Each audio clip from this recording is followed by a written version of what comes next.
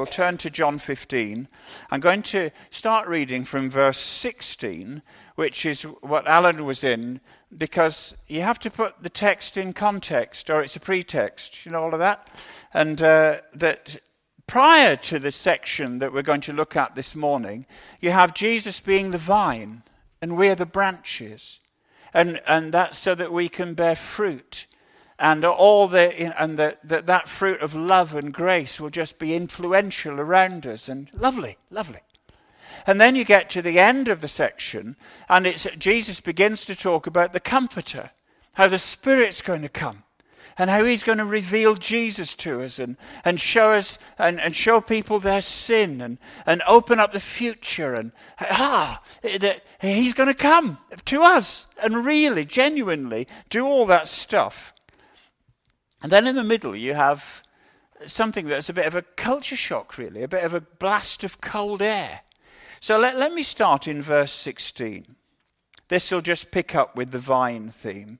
You did not choose me, but I chose you and appointed you that you should go and bear fruit, and that your fruit should abide, so that whatever you ask the Father in my name, he may give it to you. These things I command you, so that you will love one another.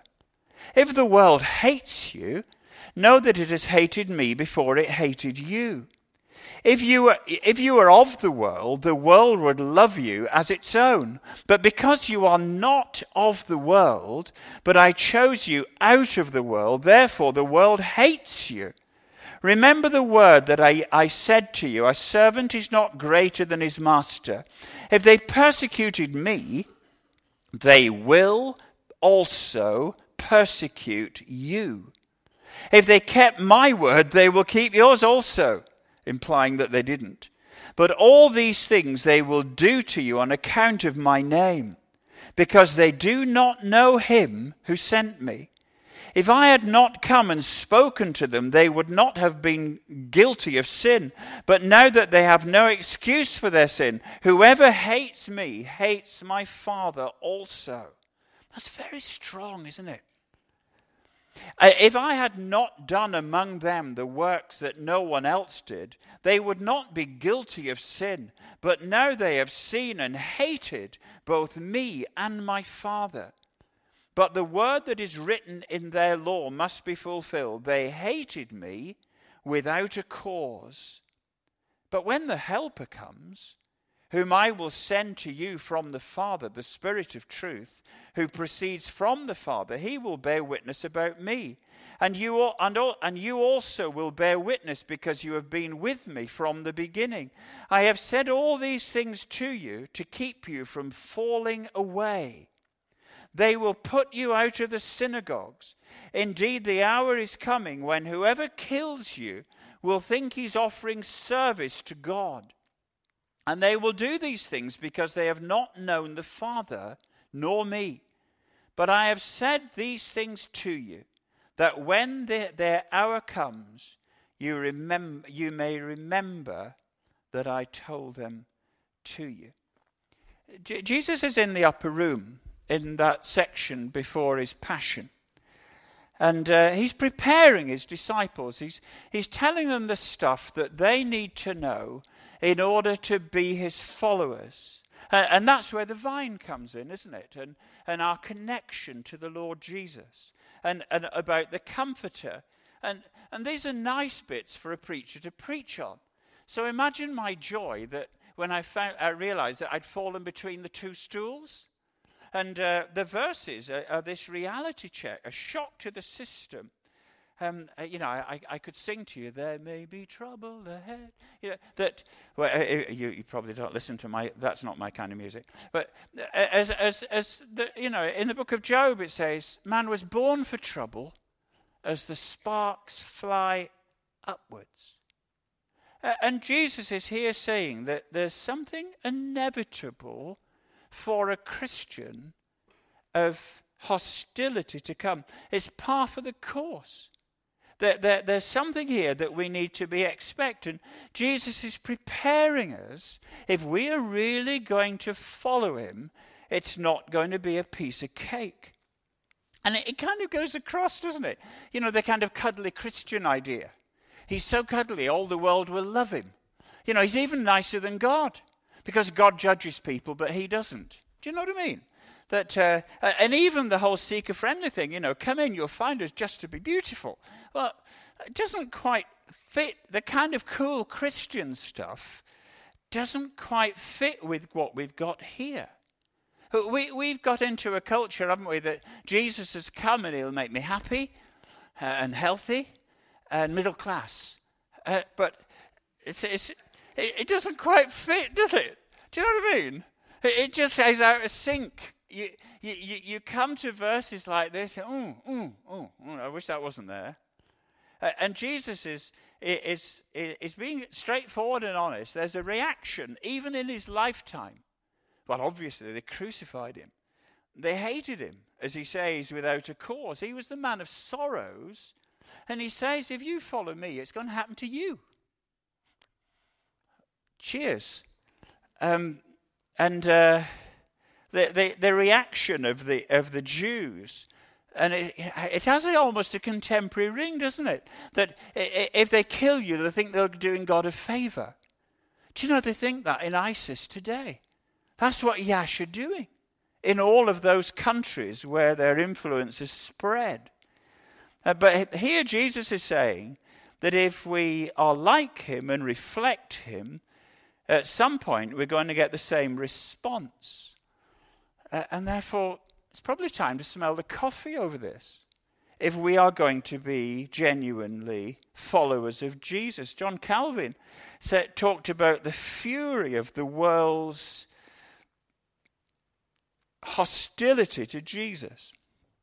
And of course, if you look in Syria, well, in Iraq, so-called liberated, that the vicar of Baghdad says there's hardly a Christian left. They've either had to flee or they've been executed. The same is happening all over Syria and in countries that if you get the Open Doors worst 50 places in the world to live, it's a helpful thing. It's free. You can you can order it on the web, and it talks about. And I just pray through one of those, Liz and I do, every day. And you read about Vietnam, where persecution is still vicious even today, and lots of other countries too. Of course, it was true in the first century, wasn't it? You know, with Nero and Caligula using Christians, covering them with tar, setting them alight to light his garden parties, and worse. But I can't check these statistics. It's just what I read in a commentary, that 26 million Christians were martyred in the 20th century. Say it again. 26 million.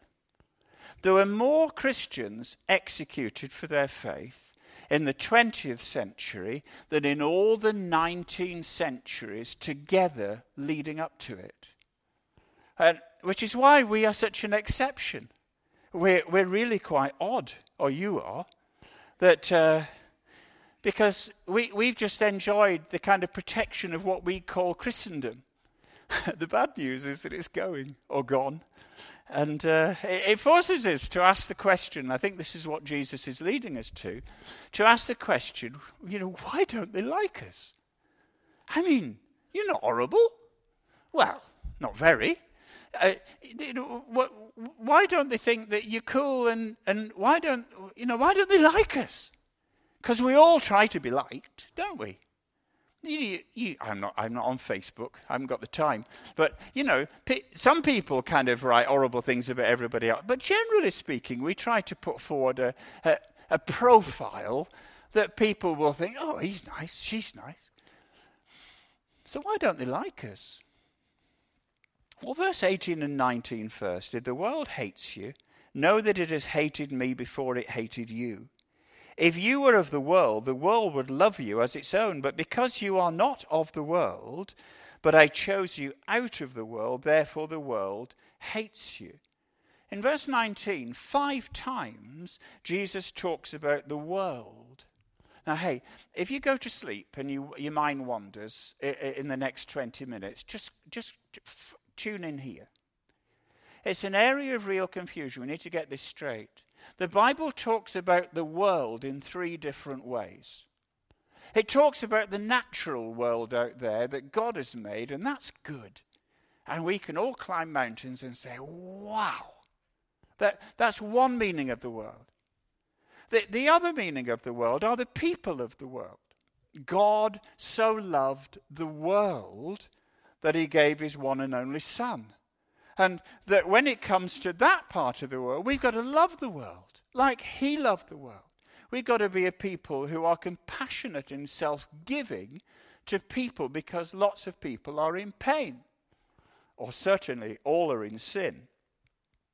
But then there is another use of the word world, which is the world's system, the world's value, the way that the world organizes itself without God. It's the world that is in rebellion. It's the world that lives for itself according to what it wants. And Jesus says, I've taken you out of that world. He hasn't taken us out of the natural world. He hasn't taken us out from among people. In John 17:15, in the next chapter but one, he says, I haven't taken you out of the world. But he says in verse 14 of that chapter, here we are, I have given them your word, and the world has hated them because you are not of the world, just as I am not of the world. So we're in a different world. If you're a Christian, you're part of a different world from the world out there. You're a kind of alien. Some of us present are from another culture and know what it's like to be a foreigner. Well, Margaret, you'll be one again. Maybe you are in Wales anyway, but you know what I mean. We are from we have a different identity as a Christian.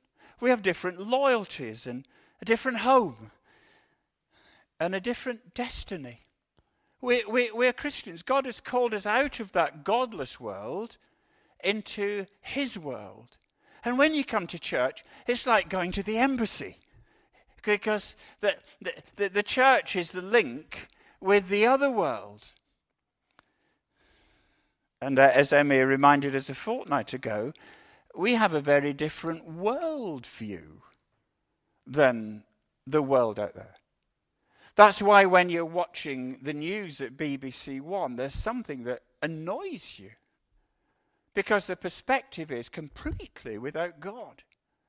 That's why there is this drip, drip, drip in the films that are watched that are just in conflict with the Christian who has a different sense of belonging.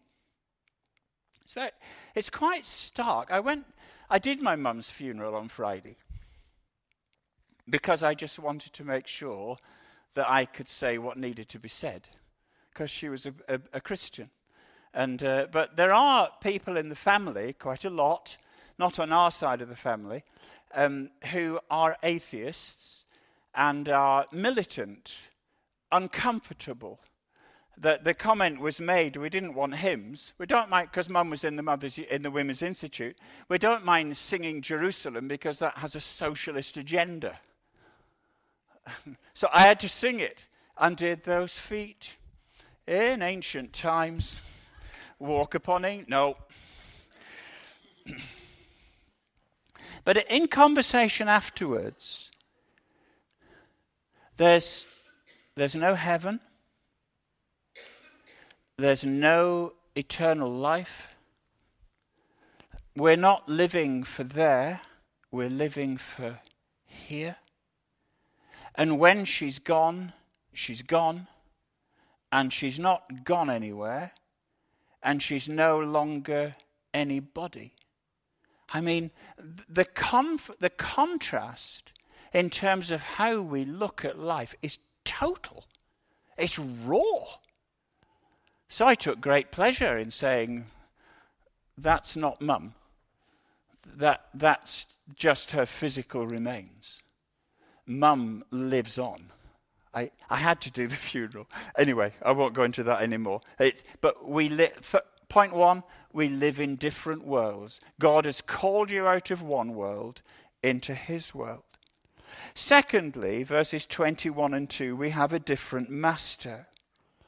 Remember the word that I said to you, a servant is not greater than his master. If they persecuted me, they will also persecute you. If they kept my word, they will keep yours also. But all these things they will do to you on account of my name, because they do not know him who sent me. Jesus is saying that we will be persecuted, in verse 20, because we are identified with him. We are taking some of his flack. That people, we are persecuted because we know Jesus, and opposition comes because they just don't know him. He says it again in chapter 16, verse 3. They don't know the Father, and they don't know it. They just don't get it. And they don't, do they? You talk to somebody, and the majority of the world out there have no Christian legacy. I mean, the whole thing seems to have gone unless you're over 60. And this whole sense of they don't see him, they don't understand, what are you still clinging on to that religion for? Well, and therefore there's a certain hostility that comes from that. But we're not like that, are we? We've become followers of Jesus. We have become his servants, he says. We know the Father. Isn't that wonderful? Isn't that life transforming? We not only know the Father, we know the Lord Jesus too. That we know something that they don't know. The only difference is that we want to tell them. That Jesus is here drawing attention to this life-transforming encounter that the Christian has had. It's why we have a quiet time in the morning, isn't it? Have you found that? It's why we pray and read the Bible and have personal worship, not just here, but every day. Why do I do that? Why every day for nearly 50 years have I read the Bible every day? Well, because I just need to keep clear my identity, my perspective, my relationship. Because sure as sure, if I don't pray, if I don't read, if I don't create personal worship in my heart, I will begin to conform to another world. Isn't that true? Isn't there a creep? There is in my heart. And it's very interesting to me, and I make the point quickly, that it's because of this, it's because that we follow this master, and there's a certain amount of flack, because it's in that context that the Spirit comes. That's why he's called the Comforter, stupid. That because we are in such hassle and such conflict at times, that it's because of that the Spirit comes. I was reading in Acts chapter 13. I do search the Scriptures. It's a great course that takes you through the whole Bible every 3 years. I think I mention it every time I preach, so I've just dropped it in again. And I was reading Acts chapter 13, which again was talking about the early church being persecuted. I just thought the connection was interesting. But the Jews incited the devout women of the high standing, and the leading men of the city stirred up persecution against Paul and Barnabas and drove them out of their district. But they shook off the dust from their feet against them and went to Iconium, and the disciples were filled with joy and with the Holy Spirit. Well, that's it, isn't it? That he comes not to make me comfortable. He comes because of the challenges that I am in, because I am a Christian. And this opposition comes because we identify with him. That's why ISIS is brutal to Christians. That's why the BDP, the Indian nationalists, I was praying this morning on the Open Doors thing, and it was just talking. Just matter of fact that there are in several parts of India the church meeting places have been burnt down. And when they've burnt the church meeting places down, they go and burn down the houses of the Christians. And many a pastor have been thrown into prison, and some have been killed. and the authorities just turn a completely blind eye. Fancy a call to the ministry, Jonathan? It's a great life. It'll probably mean you'll die young. Well, nearly young.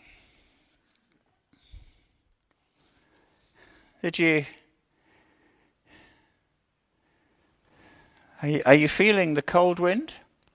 Has British secularism, has the government just moves the boundaries and starts to call things good that we call bad and bad that we call good? How did you feel about the baker in Northern Ireland who said he wouldn't bake a certain cake? Or the air hostess who wanted to wear a cross on a uniform? If it had been a crescent, she probably could have done.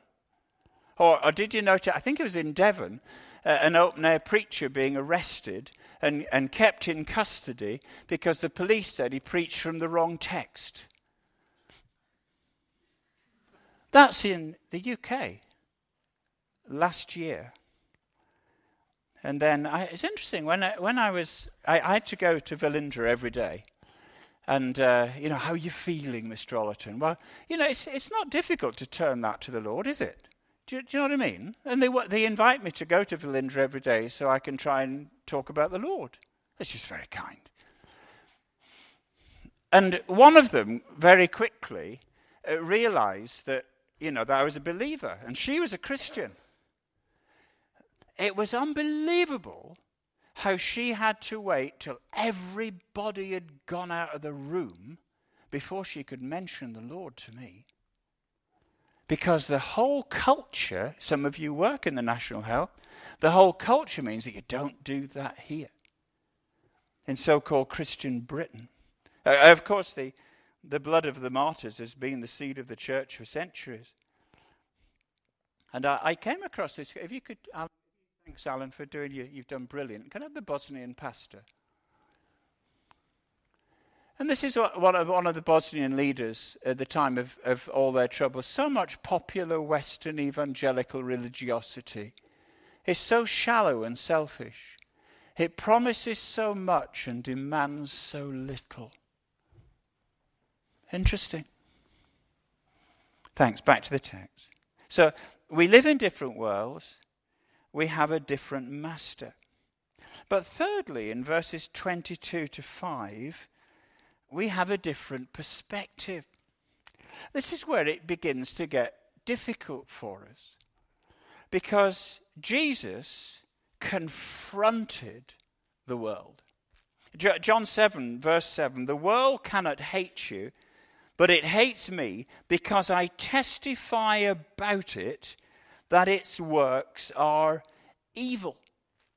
Jesus actually turned into the world of his day and said, that is not right. Imagine doing that. And he did it in word and deed. Verse 22, if I had not come and spoken to them, they would not have been guilty of sin. In verse 24, by deed, if I had not done among them the works that no one else did, they would not be guilty of sin. So by words and works, Jesus challenged those that were around him. He spoke from the Father, and they hated him without a cause. He came as light into darkness, didn't he? And confronted the darkness. It's very telling in John 3. And this is the judgment, that light has come into the world and people love the darkness rather than the light because their works are evil. For everyone who does wicked things hates the light and does not come to the light, lest his work should be exposed. And whoever does what is true comes to the light so that it may be clearly seen that his works have been carried out in God. And you have this clash between light and darkness. And Jesus made people who were not prepared to repent and believe uncomfortable. He made them uneasy, feeling a little bit threatened. This world in rebellion. Isn't that how it is now in secular Britain? Isn't that in our pluralist day, we can believe anything as long as we don't say that Christianity is right and something else is wrong. The only thing that people are intolerant about is somebody actually saying that there is truth. And as Christendom and post-Christianity kind of spreads and is almost totally the context in which we live, just the privileges have gone. It just seems total. Well, I'm not sure that some of us ever believed in bishops in the House of Lords, but it just seems anachronistic. The temptation, of course, then, is what they call revisionism, to try and blend in with what the world is saying. This is where calling right wrong and wrong right just is becoming rampant, even in Christian circles, so-called Christian circles.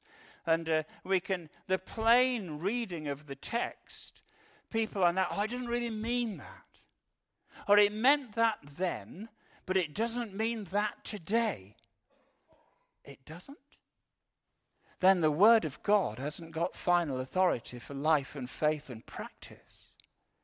That Jesus warns in chapter 16, 1 and 2, about the danger, he said, and I pray for you that you may not fall away, and the great danger of wanting to hide my distinctive, wanting to kind of go like some dead fish with the stream.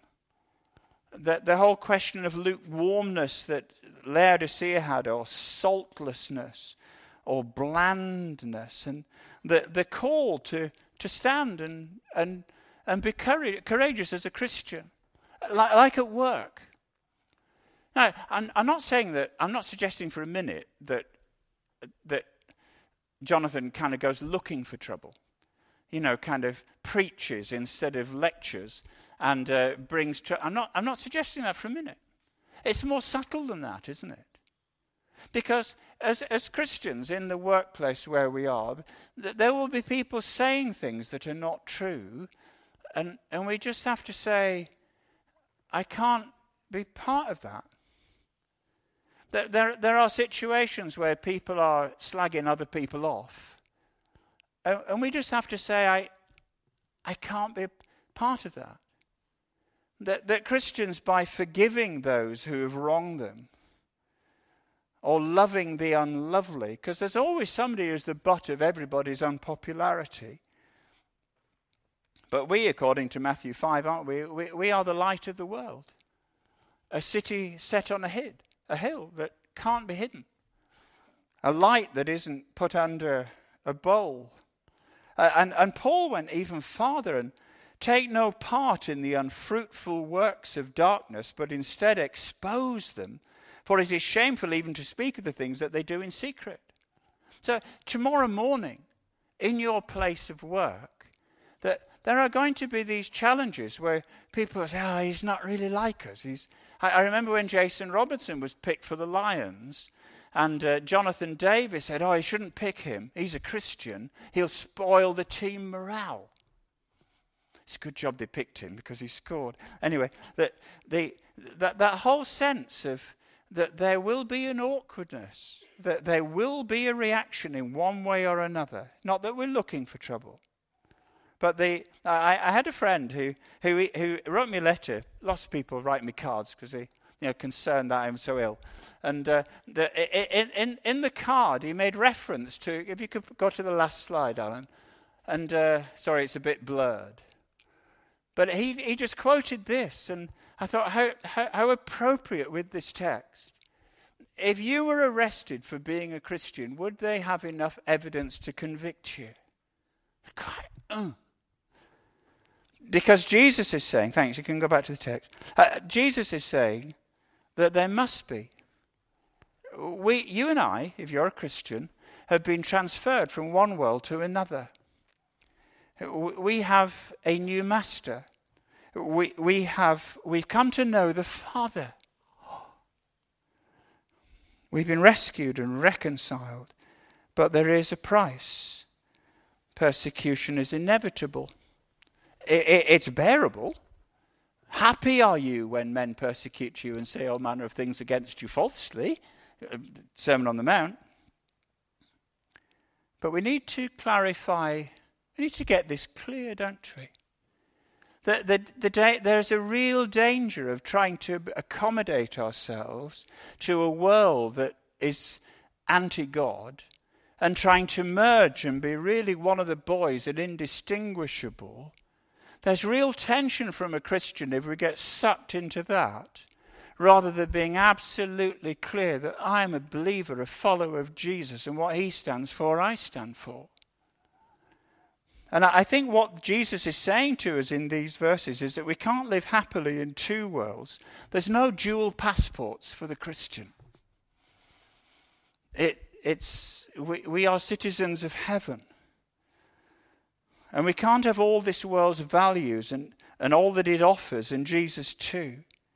That when we became a Christian, we chose one or the other. And when we choose to follow him, with clarity, with integrity, then the Spirit comes to help us in the challenges that will bring. I finish with just this thought. Clive's going to come and we're going to sing, "Blessed be your name in the land that is plentiful." In the good times and in the bad times. We're just going to lead into that. I'll come to that in a minute. But wouldn't it be easier at work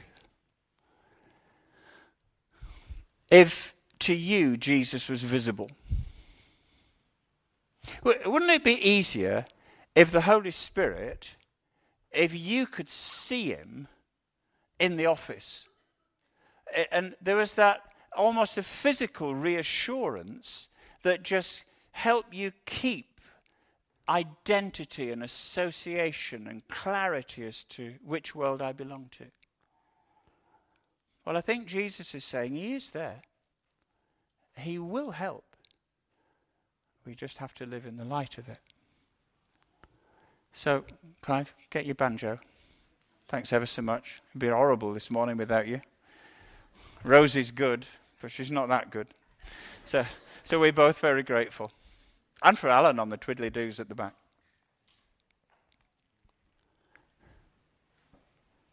I just have a sense this morning. It may not be a major tweak for you, but some of us just need to clarify where we belong. We've just got sucked into some stuff, running with the hares and the hounds, and we've tried to mix it, have some of the stuff that this world offers, and it's just not good for us. It's just undermining, it's corroding what we want to be as a Christian. So let's stand together, let me pray, and then Clive will lead the song.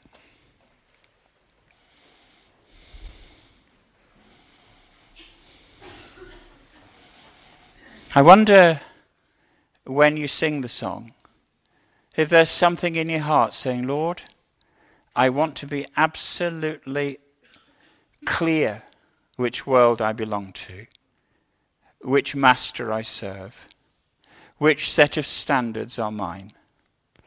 I'm not encouraging everybody to be arm-waving charismatics, but I just wonder whether when you sing the song, just to raise your hand to say, Lord, this is me. I just want to renew a clarity of who I belong to.